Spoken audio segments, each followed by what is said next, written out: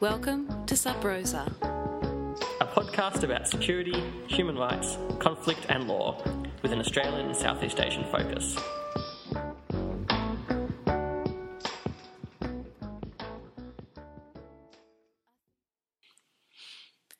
Zabi Mazzouri coordinates the Afghanistan project for Physicians for Human Rights International Forensic Program and is a human rights defender with extensive experience in Afghanistan, Australia and the US.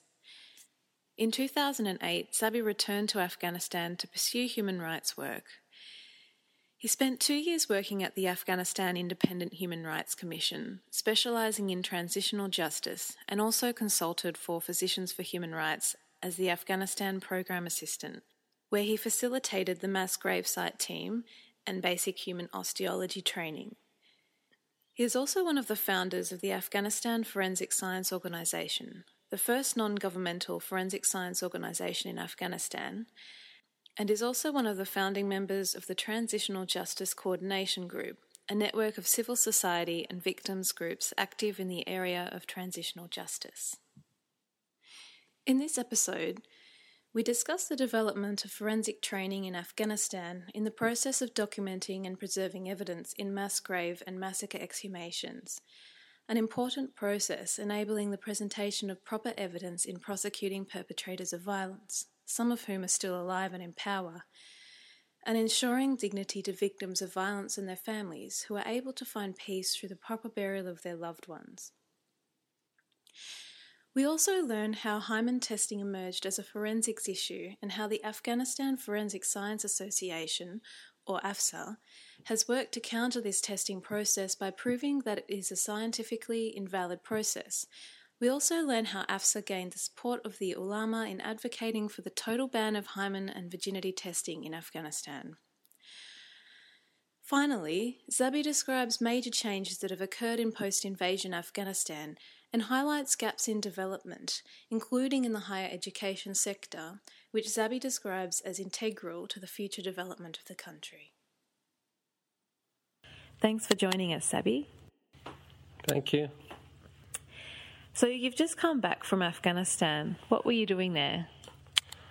I was in Afghanistan recently, and we had a training for Afghan professionals, especially police, forensic doctors, and other sectors of the judiciary, on how to document mass graves and also on how to exhume mass graves, and human osteology and forensic anthropology. So in the process, while we are conducting the training on forensic anthropology, meaning that if they encounter a mass grave where the human remains, especially skeletal remains, are visible, they can understand that it's human remains versus that it's not animal. And also, once the process of how to document the site as a crime scene. And also on how to analyze the remains, meaning that once you exhume the remains, making sure that they are analyzed properly. So to find out, especially starting with gender issues, that whether they are male or female, and the age determination, how old the skeletal remains are, and also trauma to the skeletal remains, whether they were killed there are any visible signs of trauma to the bones, and what sort of trauma they are. And there are many mass graves in Afghanistan. That's one of the reasons that we have been working to document and register the mass graves that are in Afghanistan. Since the start of conflict in 1978 until now, there has been many massacres which the victims have been buried in mass graves, and most of those mass graves have not been registered or known very well to the public. So we wanted to make sure that we do document them and register them, and so there is scientifically evidence that they do exist. And which organisation is this through, by the way? We did it through Physicians for Human Rights. The training was conducted by Physicians for Human Rights with support of the Afghanistan Forensic Science Organization. Yeah. So, and one of the other objectives of the mass grave exhumation which was one of the first proper exhumations that we conducted in Afghanistan. So the member of the Afghanistan Forensic Science Organization have the ability in the future to independently exhume other graves. So they, after doing this forensic anthropology training and exhumation, now those members, they have the capacity to, in the future, if there is a need, they can exhume a mass grave. Obviously, we don't have the identification facilities in Afghanistan, such as there is no DNA facilities in Afghanistan, but they can work on other identification methods, such as various ways, but the only thing that they are missing at the moment is they don't have the facilities for DNA. And how do you begin the investigation process leading you to these grave sites? We usually identify, before we are looking for mass graves, obviously we have sort of general information where the big massacres and the crimes have happened. There are some very well-known incidences that most people know in the country. And also there are other smaller incidences that where it's not unknown. So we go to the communities, and before we even start our investigation, we consult with local people that what it is that we are doing.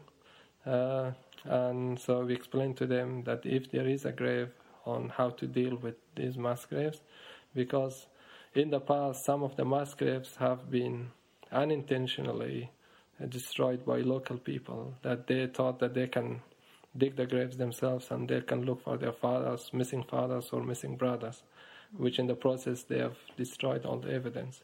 So we try to educate them that that's not how they should deal with the mass graves, because once they dig themselves the grave out, they don't have the capacity. And there are some graves that have been intentionally destroyed by the perpetrators, that they want to get rid of the evidence. Yeah.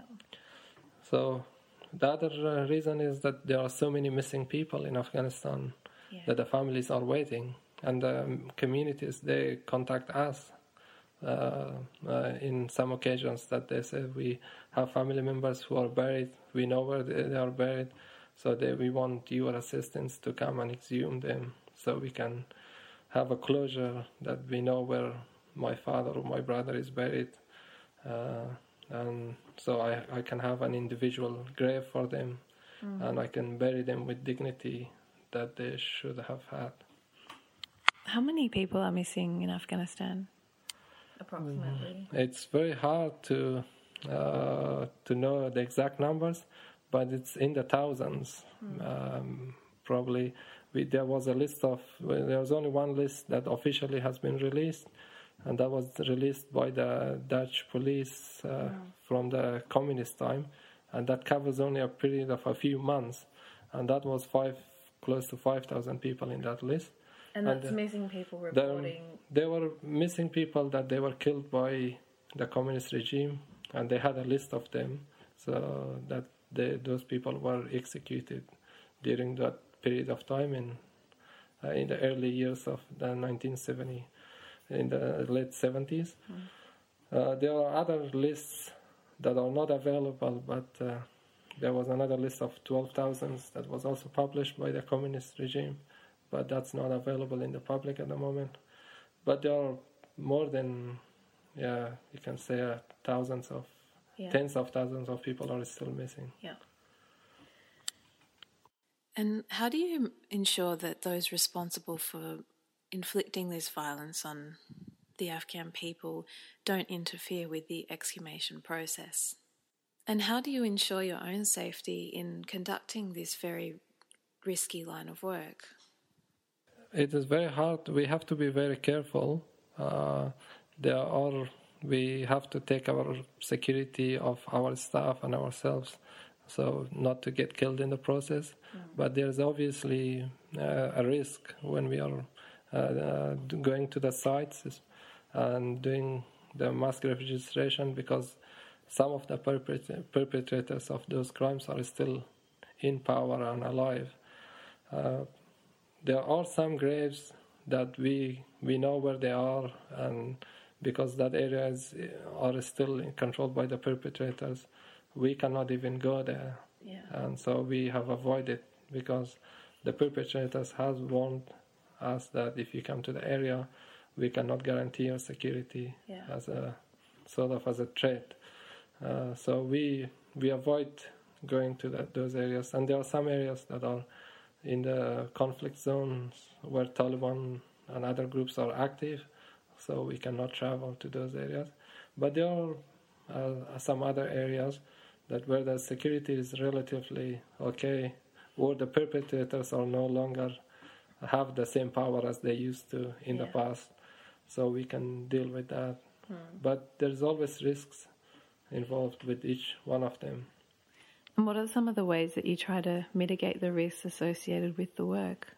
The best way to mitigate is to communicate with the local community, with the local officials, to let them know that what we are doing, and also to explain to them what we have been focusing on registration and documentation, and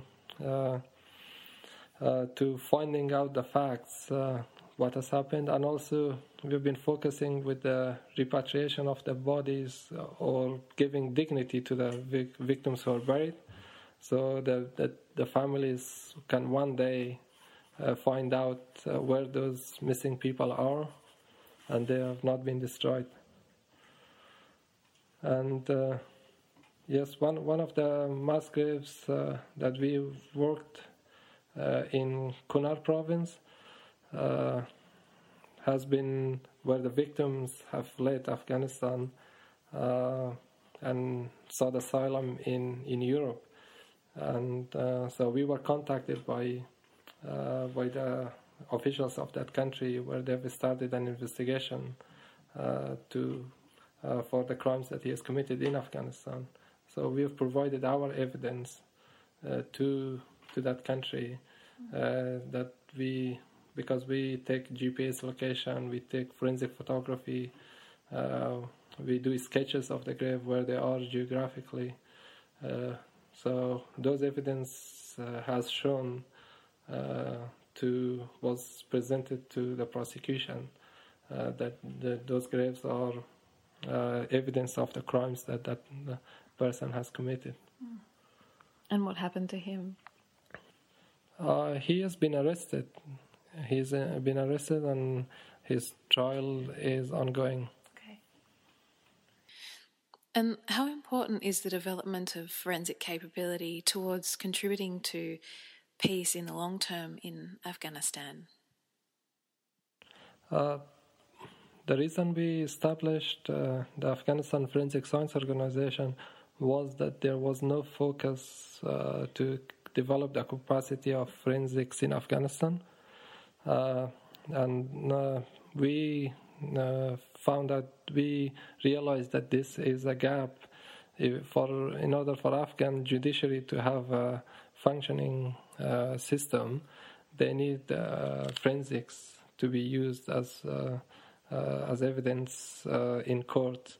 So at the moment, there is only one department, which is called the Forensic Medicine Department, and they're the only department that they are working to provide forensic evidence to the judiciary.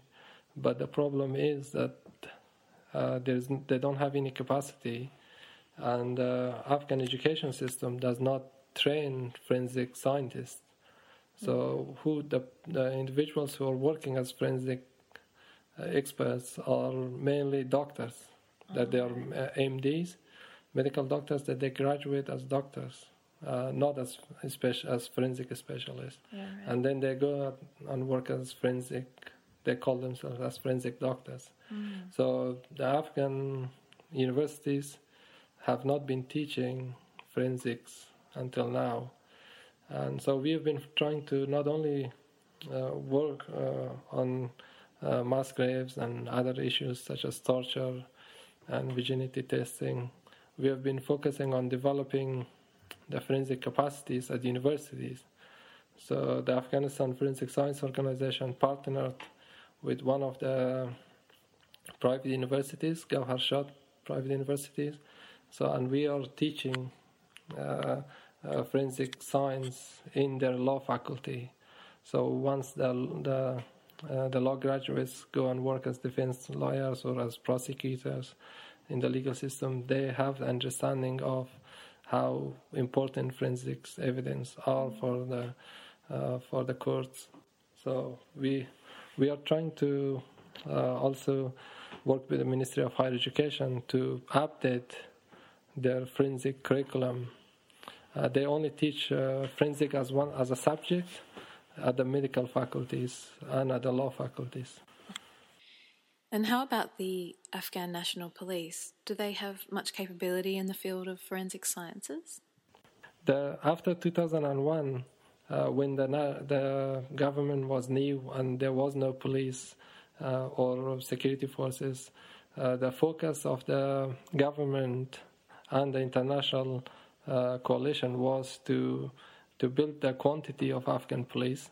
So they were recruiting anyone who wanted to join the police without realizing their capacities. Okay. So they were focusing on the quantity to increase the numbers, and the majority of police were illiterate police force, so they cannot even read or write. So that's one of the problems with the police. There still the police force are illiterate, a lot of them, and also the police, which their job should be maintaining security or providing law enforcement in the cities or in the country areas, but they have been fighting. The majority of the times they are fighting the Taliban, so they are fighting insurgency. And that's one of the reasons that their capacity has not developed. And so we've been trying to work mainly with the Afghan National Police Academy, which is based in Kabul, and we are providing them with specialized training on forensic documentation. And some of our members at the Afghanistan Forensic Science Organization, they are police. So we've been working closely with the Ministry of Interior and the Afghan National Police Academy to provide them constantly with forensic training, especially in crime scene documentation, forensic photography, and mass grave documentation. You mentioned virginity and hymen testing earlier. How has that emerged as an issue for you and your colleagues? Virginity testing has been another issue that we have encountered since we established the AFSA, and we realized that a lot of women were referred to the forensic medicine department or local hospitals to go under virginity testing, what they call it, or hymen examination.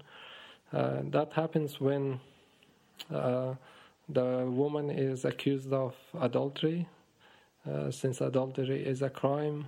So if anyone have sex outside of marriage, and authorities suspect that there is a extramarital relationship, they automatically send the woman to the forensic medicine department or to a hospital sometimes to go under virginity testing or hymen examination.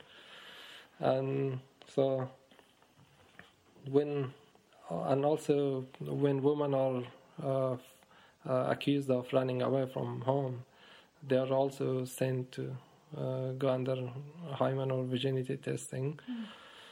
And what happens is that then the doctors look at their hymen, and based on a physical evaluation, they determine on their own process that they have that if the hymen is intact or not, or there has been some disturbances, they write in their reports that we evaluated that the hymen is not intact, and or there we saw some irregularities, and then when that report is sent to the police and the prosecutors or the courts, they automatically finds the woman guilty, saying that you must have had extramarital relationship if they are single, so that your hymen is not intact, so they will be convicted for adultery. So we wrote a report, the Physicians for Human Rights, with using some of our experts. We wrote a report on the scientific value of this hymen and virginity testing, and we concluded that based on latest medical literature, that these hymen and virginity testings are scientifically invalid, meaning that if you just look at woman's hymen and just looking at a woman's hymen cannot tell you whether that woman had sex or not just by looking at the hymen. And broken hymen does not mean or changes in the hymen does not mean that that woman must have had sex. So we try to tackle this issue from the scientific perspective. Yeah. And so we translated our report and sent it to all Afghan officials, and we had workshops for the doctors and for the officials, and explaining to them the science. Yeah. That we don't care, we don't tackle that, yes, adultery is a crime, but doing the examination and just looking at a woman's hymen cannot prove that that woman must have had definitely intercourse or not. And how did medical professionals and state professionals respond to this training? We had some good response from doctors who are working at the Ministry of Public Health, and some of the officials within the government. But our main issue has been the forensic medicine department itself. And they are not accepting our findings, and they have not been convinced that what they are doing is not scientific. And we have concluded that there are a variety of reasons that why they are not accepting our findings. Is one that they have recruited a group of women just to do this examination, right. And so their job is to do hymen examinations, and those women are the ones who are been against our findings. Yeah. So they'll lose their job. They lose. Yeah, one of the reasons that we suspected that why they are not convinced is they think that they might lose their job. Yeah. And also now they have a status to have someone as an expertise in that area. Yeah. So, and there has been also allegation of corruption, which we don't have any evidence, but there is a lot of corruption in Afghan government overall. So these are some of the reasons that we have suspected that why they are not accepting our findings. But outside of the forensic medicine department, people, doctors at the Ministry of Public Health, they've accepted our findings, and so we have now at the moment we have created a working group from various government agencies and Human Rights Commission and non-government organizations to advocate for a ban, for the total ban hymen and virginity testing. And we are hoping to get the president to issue, the president or the Supreme Court to issue a directive for the police and the forensic medicine department and the hospitals to not conduct these examinations. And have you and your colleagues faced many challenges in presenting these findings and recommendations to the religious community or to the ulama? What was surprising to us was that the ulamas and the religious community are also against the virginity and hymen examination. After we have explained to them how it's done and the process that the women undergo these tests, they have told us that that's very unreligious and it harms the dignity of women, and also it causes issues in the community. So once they have found out the process of the virginity testing and hymen examination, they all showed their opposition. They're saying that no one should accuse women that easily of a crime which is has serious consequences in Islam.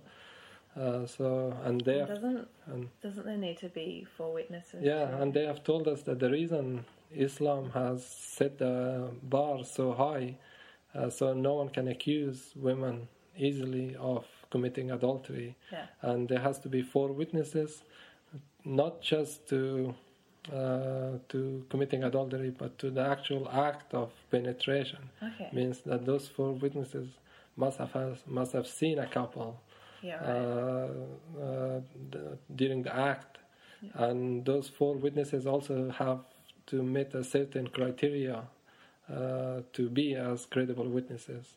So, and to have that, it's almost basically impossible, and so that's why their argument is that the reason they've set the bar so high is that no one can easily accuse community members, especially women, to that crime, which can have devastating consequences, that women will end up in prison, family members might kill the woman, and that woman, if you accuse someone for adultery, that she probably will not get the chance to marry. So it's the consequences are so high. I just wanted to change direction a little bit and talk about reconstruction issues in Afghanistan. Given the billions of dollars that have poured into Afghanistan through international donors, what kind of projects have you seen over the past 8 years that you've been? It's 8 years, hasn't it been, that you've been in Afghanistan? So which projects seem to be working and which tend to be failing? I think after 2001, with the establishment of the new government, one of the visible projects that have succeeded, there are a few projects that are visible that to have succeeded, is when I went back in 2008, I saw a very different Afghanistan compared to the one that I was living pre-2001 or during the Taliban. You cannot compare Afghanistan pre-2001 and post-2001. During the Taliban regimes, especially, Taliban were, as it's known very well, that they were implementing a state of fear, that no one had the right to speak out against them. Most of the schools were closed. There was no security. They were discriminating against minorities. Minorities such as Hazaras were massacred. Religious minorities were also forced and massacred. So, and no one had the ability to speak out against Taliban. But in 2008, when I went back, one of the achievements that have been there is especially the new constitutions that Afghanistan has is one of the best in the region, that it provides many rights for Afghan citizens. The freedom of speech is one of the most successful projects after 2001, that now you can have your voices heard. And although there is a lot of security issues and crimes, but you can speak out, and communities do speak out. And there's a very strong media in Afghanistan. In the education system, there has been a lot of focus on the primary education and schools. So there are many schools in Afghanistan, and that they are funded. But in the higher education, there haven't been many successful projects, or that funding has not been directed towards higher education. So, and also some of the quality, they have not focused on the quality. They have mainly focused on building schools and increasing the number of enrollments. But in the quality, there hasn't been so much focus. So, although there has been a marked improvement in the quality of life for Afghans since the fall of the Taliban, how do you see things going if, well, as the US and its allies slowly begin to withdraw from Afghanistan? And what areas require greater focus in order to secure the country's development and security in the future? Since the announcement of international coalition that they will withdraw from Afghanistan, there has been a lot of concerns, especially in the security sector. Afghans are feeling that the government does not have the capacity to provide adequate security for its citizens. And also the security forces have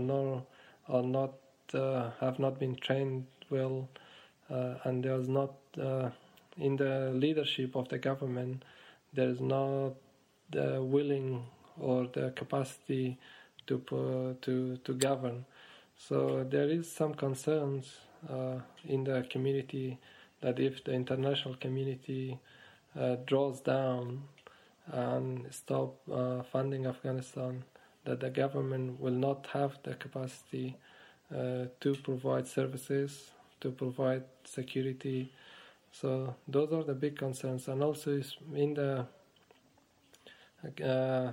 areas where minorities are living, they feel that if the international communities are drawing down from Afghanistan, the Taliban will get more strings, Taliban and other groups.